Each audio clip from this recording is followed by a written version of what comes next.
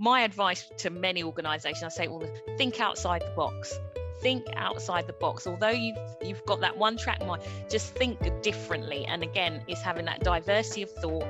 Just take that chance. It's not a risk, just take a chance. And often they get the two confused, risk and chance. You're giving someone an opportunity. If it doesn't work, it doesn't work. But then at least you've taken that step. Hello and welcome to Voices with Talking Talent, the podcast that explores the real issues people face in the workplace. This is a space to have the open and brave conversations that inspire change and spark action. We're Talking Talent, and every week we'll be joined by a different guest. Stay tuned for discussions on the issues that business leaders are trying to overcome and what the future looks like for truly diverse and inclusive organizations. Good evening, everyone. And I have to say, I'm absolutely delighted today to be speaking to Donna Fraser. So my name's Donna Herdsman. Yes, two Donnas we have with us today. And I'm the host for today's episode of the launch of our new session, our new event. Oh, let me start again. I'm going to start again. They'll edit this out. Okay. So hello, everybody. I'm absolutely delighted today to be the host for Talking Talent's new podcast series. And it's called The Power of Difference. And to that, I like to add the power of different voices. So I'm absolutely thrilled as the head of diversity, equity and inclusion for EMEA here at Talking Talent to be joined today by the wonderful Donna Fraser. And yes, my name's Donna Herdsman, her name's Donna Fraser. We have two Donnas in the house, and I know it's going to be a fantastic session. So without further ado, I would like to ask Donna to introduce herself. Hi, Donna. It's always weird saying a Donna to another Donna. So thank you so much for having me on Talking Talent. Really excited about this session. So as you already said, I'm Donna Fraser, and I keep getting told off. I've got to add the OBE at the end to remind myself. I'm still pinching myself. I'm currently the head of inclusion and engagement at Birmingham 2022, who are delivering the Commonwealth Games this summer. So that's going to be exciting. And I'm also a former athlete, a four-time Olympian in athletics. So Donna, I do think, great introduction, but I do think you're probably not saying as much about yourself so the audience can understand, or the listeners can understand, one of the reasons I'm really excited to have you here today. I know you won't mind me mentioning this, but you're also like a major Olympian. Is that not true? Not just one, but major. And I know, because you talked about it and you support it, you're also a breast cancer survivor. I am indeed, and I now support Breast Cancer now as one of their ambassadors, which is obviously an experience that I've gone through myself. So if I can share my experience and inspire other women just to check themselves, and not only women, men as well. So that's an experience that I will hold dear to my heart. Not a nice experience, but at the same time, if I can give something back, I'm more than happy to do so. Thank you. I think that's a lovely sentiment. I like to think that, everybody that I know, we have that in common, that our desire to give something back to others and to do more than our day jobs in contributing to society. But I'm going to start with your experiences as an Olympian, because I remember you told me the story once around in the race, the Sydney Olympics, and being a supporter to Cathy Freeman, as well as seeking clearly to achieve your own aspirations. So I was really wondering kind of what that experience was like. What did that teach you, and how do you kind of take the things you learned into kind of day-to-day life today? Oh my goodness, where do I start? My coach, bless his heart, who passed away in 2015, he was a bit of an eccentric coach. He very much thought outside the box and would explore different ways of coaching, talk to other great coaches around the world, just so that I could be his guinea pig almost. And he didn't actually tell me I'd have this great opportunity of training with the great Cathy Freeman that summer of 2000. It was her agent, in fact, who approached me after one of my races in the UK and said, "Oh, I hear you're training with Freeman." I can't do a very good Australian accent. And I said, Really? Okay. And yeah, I was over the moon, obviously, because she was the best in the world at the time. And I'm a true believer, to be the best, you need to surround yourself with the best as well, just to take those learnings and try and adapt and get as much as you possibly can. But it was a wonderful experience. And of course, she had the world on her shoulders, Australia on her shoulders, having the games in her home country. She was expected to bring the gold back, hence why she decided to train in the UK that summer leading up to the games. So, yeah, training with her was just phenomenal. It made me realize that every athlete is in the same boat. It's who wants to put the effort and time and resilience and the determination, all those buzzwords that we hear on a day-to-day basis, into one go and put it into practice. So yeah, we spoke about everything in training apart from the Olympics, and I think that's what normalized the whole process. It was like another training session, give 110% every time we step foot on the track. And she's just like me, she's a human being, you know, but we often put our idols on a pedestal and think, oh my goodness, you know, they're not human. But in fact they are. You know, they have to sleep, they eat, they go to the toilet just like we do. But again, going back to what I said earlier, it's how much effort and determination you want to get to that end goal. And yeah, I didn't realize how fast I was getting through each training. I just was trying to give my best shot and didn't want to embarrass my coach more, so that, you know, I'd had this great opportunity and just lagging behind and not being a team player. So I knew Cathy Freeman years before as a junior, but having this opportunity was, I wouldn't change a thing. Oh, that's excellent, because often, you know, in the work I do, you know, I try to encourage people to take these opportunities that, you know, when they're presented with them. And often you end up having a big conversation around the risks of taking them, the downsides of taking them. And so did you find it was quite easy for you to see the opportunity that lay ahead of you and then to grasp it with both hands? And let's say, what was it you told yourself to be able to push through any doubts that you might have? Oh, absolutely. I'd say it wasn't so much an easy choice. My coach told me I was doing it, and you listen to your coach. But you know, my approach to the training was just give everything I've got in every single training session, because I knew what I was aiming for, and that was to get to the Olympic Games and hopefully get a medal. And I say hopefully because that was the mindset. And I do think that's where I went wrong. I should have said I'm going to the Olympics to get a medal. It was always I'll try, or I hope to. And although I was given 110%, that mindset plays a huge percentage in terms of performance. But in terms of going there and training, it wasn't a difficult task. It was just getting through the training sessions each time was the hard bit, to be honest. But the whole training sessions that we did was very similar to what I did before, but the levels just rose. It was on a different level altogether. I mean, I'd never put my body through that at all.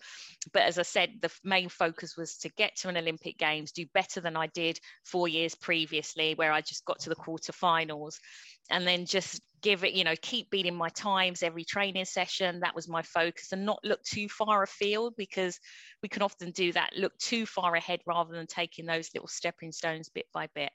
Now, I think that's a great insight, because I think one of the things, especially as we're all living with COVID, is that I think there's been a great appreciation to kind of live in the moment, stay in the moment, and really look at what you're trying to achieve, or what you are achieving, taking your word about positive, the importance of positive language, what you are achieving day to day, which kind of takes me to my interest around the Commonwealth Games. I mean, hopefully you saw my LinkedIn profile. I applied for tickets, I didn't get them. So I've been watching them on the television along with, I'm sure, millions of other people, you know, because it's a really prestigious sporting competition. It comes to our shores, you know, in a time when connecting has felt so difficult person to person.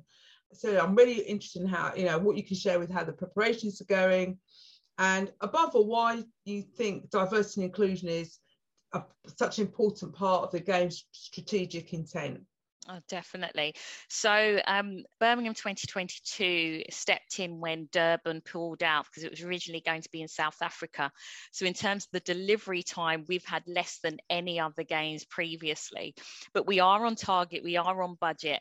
There is what comes with that when you have a games in terms of less years to deliver comes pressure. So we are definitely seeing that since the January onwards, it's just been on a rat race. You know, the pace has really ramped up in terms of what we're doing as an organising committee. But our insight in terms of what we want to deliver as a games, we're saying it's the games for everyone. And even from my perspective as an athlete, I always knew the Commonwealth Games as being the friendly games. And it is completely different from an athlete's perspective to an Olympic Games. I don't know why, but I always felt quite homely, and it was that family atmosphere, even amongst athletes. And I've been to four Olympic Games, but 3 Commonwealth Games, and they're completely different. But for us at Birmingham 2022, ED&I is absolutely at the core. It's the first games where we've had this role as head of inclusion and engagement in place. We've also got a safeguarding lead, the first of its kind. So they've really taken the bull by the horns and said, you know, this matters to us. And we are saying that it is the games for everyone, where games will be accessible and inclusive. So that piece of work is just integral in terms of all the delivery plans that the organising committee, functional areas, the departments, as it were, in layman's terms, will be delivering. The ED&I is not a standalone entity. It has to be weaved into everything that they're doing. And so what will success look like? You know, so you're integrating that, you know, and everybody always says, because it's always the key question, what does success look like? What should we be measuring? You know, so what will success look like, you know, when we're watching the Commonwealth Games in the summer? You know. That's such a good question, Donna, because that's the same question I was asked in my interview. And I said, you know what success will look like for me is what the community say and what the people say and the experience they've had at the games, whether you're a spectator, a volunteer, someone who's working here at the organising committee. Yes, we hope to fill every single seat at every single competition, but it's the experience, that spectator experience, that official experience, that's what success will look like. If they've not had a good time, then we've failed as an organising committee. I think that's great insight. You know, it's really funny because I had the same conversation today, that it doesn't really matter what I think. I always, you know, I'll have an opinion, as you know, I'll have an opinion. If you ask me my thoughts, I'll share them. But what's really important is the impact and how other people are receiving the services you're designing, your intent, and whether or not it's landing in the right way. And there'll be, you know, ups and downs in that journey, but ultimately it's what is the end experience like. And often it feels like people are looking for immediate gratification, when both you and I know that actually, you know, EDI or DEI, but the initials are the same, but in another order, that, you know, to really make change happen takes time, and change is often down to how each and every one of us experiences. Absolutely. And that's I mean, again, just going on from that point, this is why the legacy is just so important, because this time next year, us as an organising committee will not exist, but it's what we leave behind that will be, you know, a true testament of how successful the games will be. So the legacy part of our delivery is just as important as just delivering the games. And I think, you know, because I had the opportunity to go to the Olympic Games 2012 when they were in London. And it's not till you go that you can feel the atmosphere, and it lays itself on you, and, you know, you feel it. And we went to something really obscure. A friend of us bought us some tickets as a thank you for some support we'd given them. And we ended up going to weightlifting, which I've got to tell you, I didn't think I would enjoy. And it was fantastic. The atmosphere was great. You know, you were cheering on everybody, regardless of the country they came from, because you just really wanted to see them, you know, do their best, but give of their best, and know that no matter the outcome, that they spent that time and effort, you know, which kind of takes me to my next question, because one of the things that I've become more alert to, but that's, as you know, because I spent some time working with English athletics this year and last year. How quickly does time fly? I know, scary. It's really, really scary. You know, I was really struck by, you know, one of the things that came to the forefront, which was this concept of imposter syndrome, and how that can really influence I must admit, I never thought imposter syndrome would be something that I would see related to sports, and yet, I spent time with, sports people, from all walks of the sporting life, because it's more than just sports people, it's everyone that supports them, etc.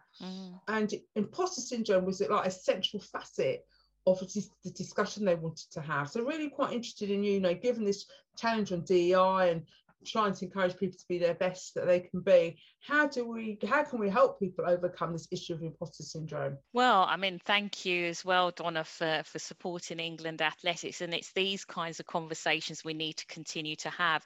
I always say that, if you look back 20 or 30 years, things have changed so much in this space, but we've still got a long way to go, and sessions and workshops around female leadership is just so key, and that is one of the topics that we hear about, that imposter syndrome, the lack of confidence, all of those factors that can stop individuals moving forward. But this is where sport can really bring it together, and World Athletics, for example, are really, really keen to support female leadership and get more females into those top roles within athletics. Obviously, I can only speak for athletics. I'm not sure about other sports, but I know sports are really focused on D&I, and D&I seems to be the hot topic at the moment. Over the last few years, everyone's talking about D&I, but what does that truly mean? And you and myself have been in this world of D&I for a number of years, and we can see the pigeon steps that are being made. We should be going leaps and bounds, but at least we're having the conversation, and more of that needs to happen, especially in organizations, authentically, and not be a tick box exercise, because at the end of the day, we're dealing with human beings and their personal experiences. And for me, if we can create that platform to help shape them moving forward and help support them, that's our role almost done. And I really love those those sentiments, because I think conversations are really quite critical, and conversations where we listen to each other as opposed to listen to be ready to respond, which is often the case. People are so quick to tell you it must be your problem or start questioning your lived experience, that rarely do people say, what did it make you feel like? What was the impact on you? So I think the beauty of these conversations is you can get beyond the let me tell you my story, and you can really get into, and how did those things impact on you, and as a result of the impact, what did you then do? Because I think it's only when you go down that path we begin to truly understand that words make a difference, because I think we often think they don't, but they do. But one of the things that also struck me this year in particular, and again, I don't know if it's true for athletics, was that one of the concerns is that the grassroots, so where people first get that first exposure to any sport, but especially things like athletics, that a lot of the grassroots building blocks have been affected exponentially more so than other areas by the impact of the pandemic. And I wondered if you kind of were seeing that kind of impact in the sporting world, and if so, do you think there's a parallel in the business world? Absolutely. I always say in anything that those lessons learned and experiences in sport mirror what can happen in business. And I always say to athletes that I speak to, you've got so many transferable skills that you use as an athlete that you can transfer into the world of business. But going back to your point around the pandemic, I think the pandemic really taught us a lot.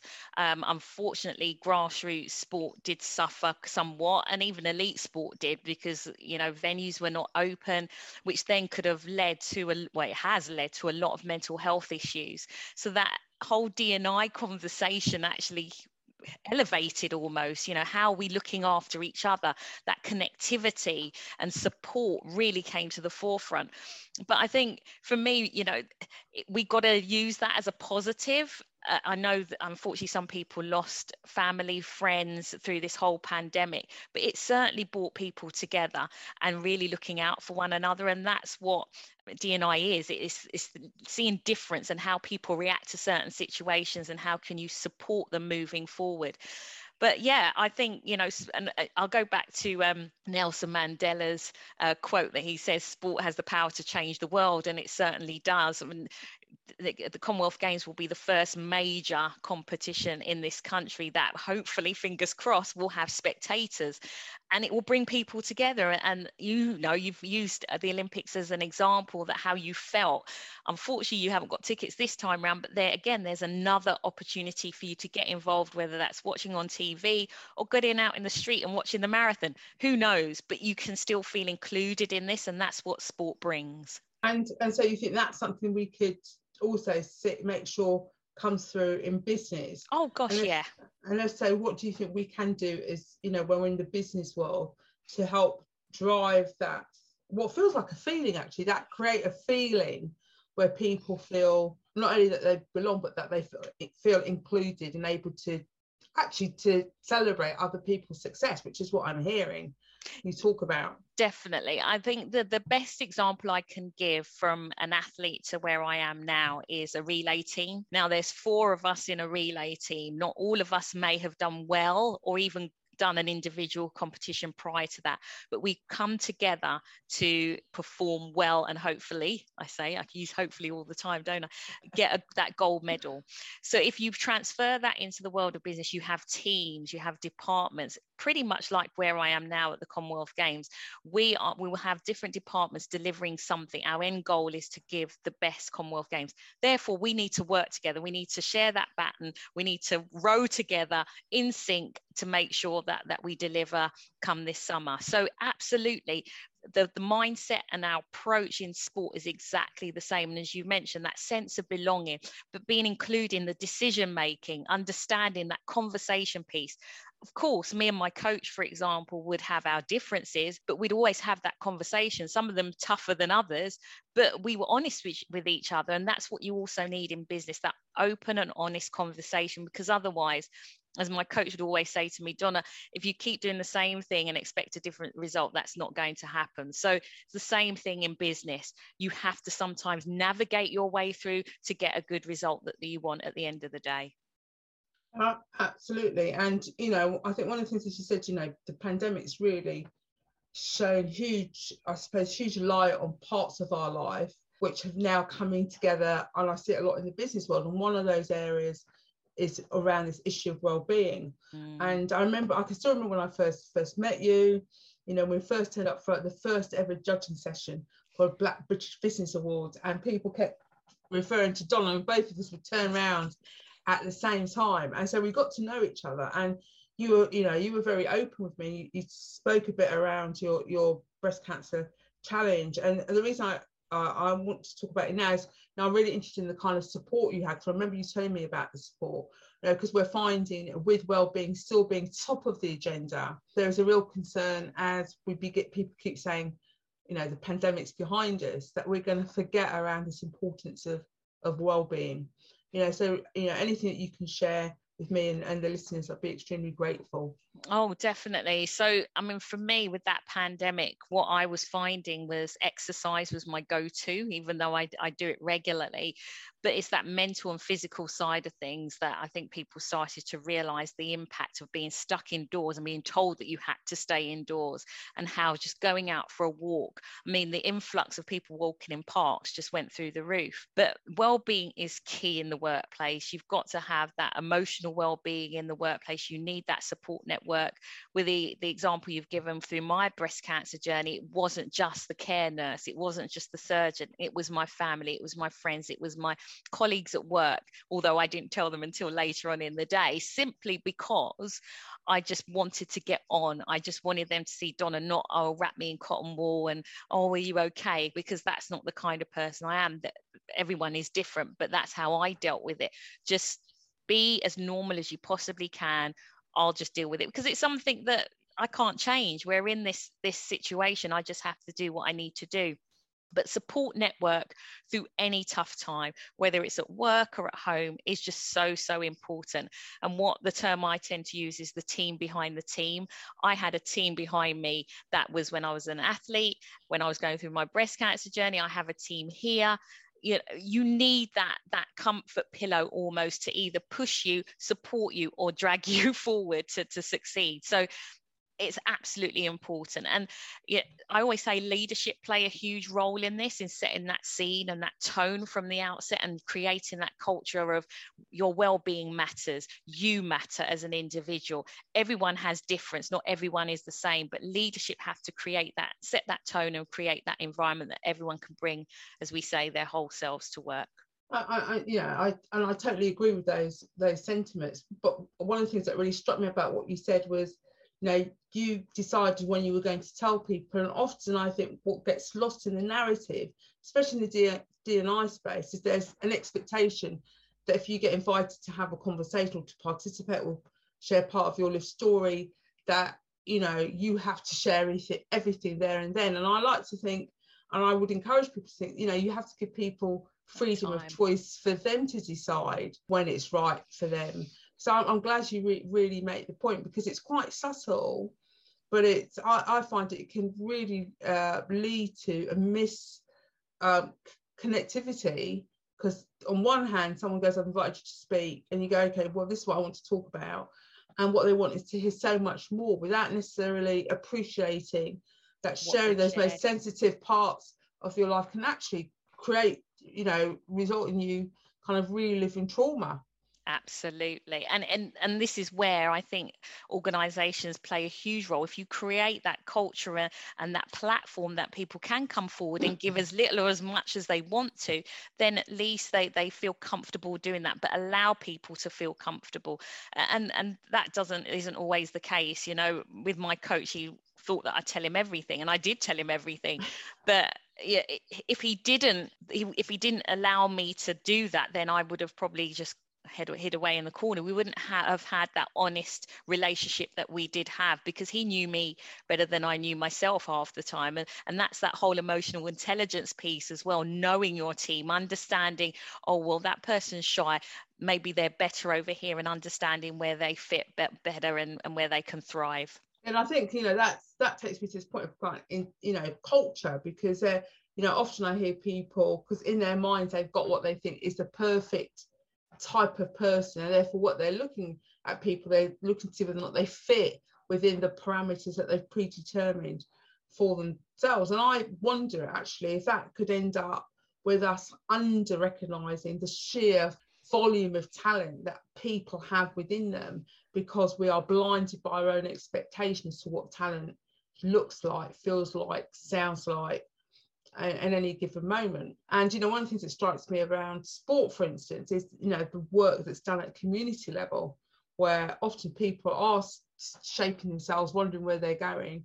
And I wonder if I'm seeing a move for more organisations to spend time at community level to begin to influence them. So again, what do you think we in business can learn from sports, where community kind of tends to be the heart of where many of sporting people start? Yeah, definitely. I think you've hit the nail right on the head. Community is at the heart of it. So that whole corporate social responsibility piece, get out there and really hear those lived experiences, because we can often, when you're in an organization, live in your organization bubble, can't you, and forget what's really going on in the ground. Here we've got a community engagement team at the moment, and they're working so hard, getting into the heart of the communities to understand what the games will bring for them and what the benefits there are, and also really understand the challenges communities are going through, because it's easy to sit in the ivory tower and say, right, these are our goals as an organization. But is that quite landing and understood out in the communities that you're trying to serve and engage with? That's the question mark. So my advice to many organizations, I say, well, think outside the box. Think outside the box. Although you've got that one track mind, just think differently. And again, it's having that diversity of thought.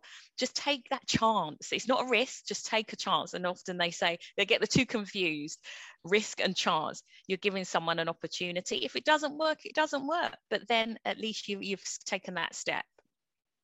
And I think it's quite easy to assume that the payback's going to be instant, but sometimes actually the payback happens sometime significantly later in life. And I've heard stories, both from you and I, and I share some of my stories with you as well, where kind of an intervention, no matter how small, paid dividends later on, because what they did was plant the seeds in me and in you about actually our ability to go beyond anybody's views of us, because actually nobody understood what our ability was, including ourselves, and it's a journey of discovery. So, sitting where you are today, I guess, I'm going to ask you an horrible question. If we were to look forward, in 5 years' time, ideally, what would you want us to be saying about the 2022 Commonwealth Games? Oh my gosh, that it was the best Commonwealth Games I've ever attended, ever watched. That's it. That's all I'm asking for. It's not much, but I think anyone who will be engaged with the Commonwealth Games would have seen other Commonwealth Games. And if I'd like to say, well, I know it's a simple fact, is we've got many firsts. And when we're thinking through an ED&I lens, we are the first to have more medals for women than men.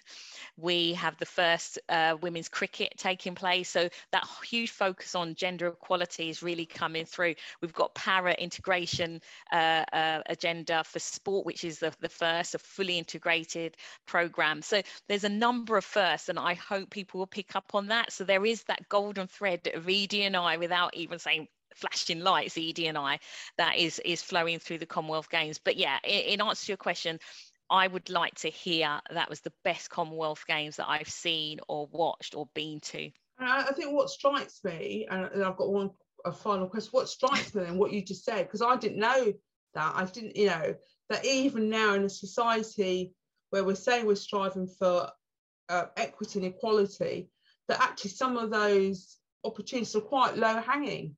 I mean, for instance, that we've got the first kind of women's cricket and yet we've got, we're in the UK, we've got a women's English cricket team that's known for how good it is, and yet this is the first time it's integrated in the Commonwealth Games. So that shows, isn't it, to me, what it's highlighted for me, because I didn't know that. What it's highlighted for me is that we have got what I'd call low-hanging fruit, and really sometimes, as well as focusing on the big strategic intent, we have to ask ourselves, why aren't we executing on these things that are really easy for us to execute on?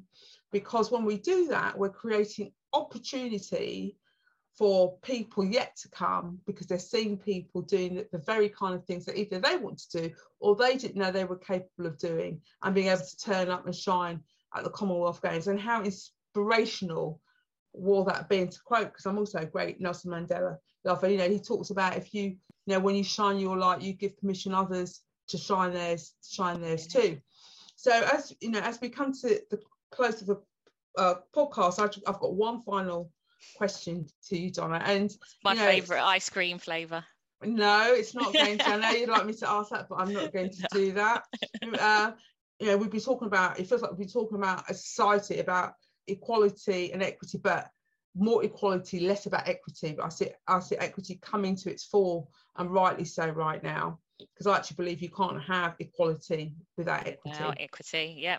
What is it that we can do in business to learn from the sporting world? And also, what can we, as part of society, which is what we are ultimately at the end of the day, what can we do as a society? What can we take from the sporting world and adapt and adopt to help drive forward greater inclusion for all? I'm going to just say one word: create those opportunities. It's about opportunity. I often say, if opportunity doesn't knock, make your own door. But I know from an athletics perspective, or an athlete's perspective, if I wasn't given that opportunity to train with Cathy Freeman that summer, I probably wouldn't have made the Olympic final. And you've got to grasp it with open arms, the person who's been given that opportunity. But the opportunities need to be put there in front of you. And I've said it already in terms of taking the chance, thinking outside the box, and just taking the chance. Let me do something different, because you keep doing the same thing, you're going to get the same result. Yeah, and I think, what I love though about that statement is, again, is how really having the opportunity to be with someone who clearly inspired you, as Cathy Freeman did, also helped you actually to push your boundaries in ways that you wouldn't have otherwise known. But you're absolutely right. If people aren't given the opportunity, then they will never know just how far they can truly go. Definitely. And and I think that's going to be our takeaway from today: provide people opportunities so they can truly explore how far they truly can go. And so with that as our final takeaway, I'd like to thank you, Donna, for spending time with me today. I've really enjoyed our conversation. I could carry on speaking forever and a day, and I hope at some point in the future you'd be happy to come back and speak to us again after the Commonwealth Games have happened, because it'll be great to see, to get your reflections. So that ends today's show. Thank you, Donna Fraser, OBE. Donna Fraser, OBE, for joining me today. Thanks so much, Donna. I loved speaking with you. I love speaking to you too. Thank you for listening. This podcast has been brought to you by Talking Talent. We're a coaching organization that helps you develop, advance, and retain your talent. Together, we can create a more inclusive culture where your people and your organization can thrive. You can visit us online at talking-talent.com. That's talking-talent.com. If you liked what you heard today, please be sure to subscribe and leave a review. Thank you.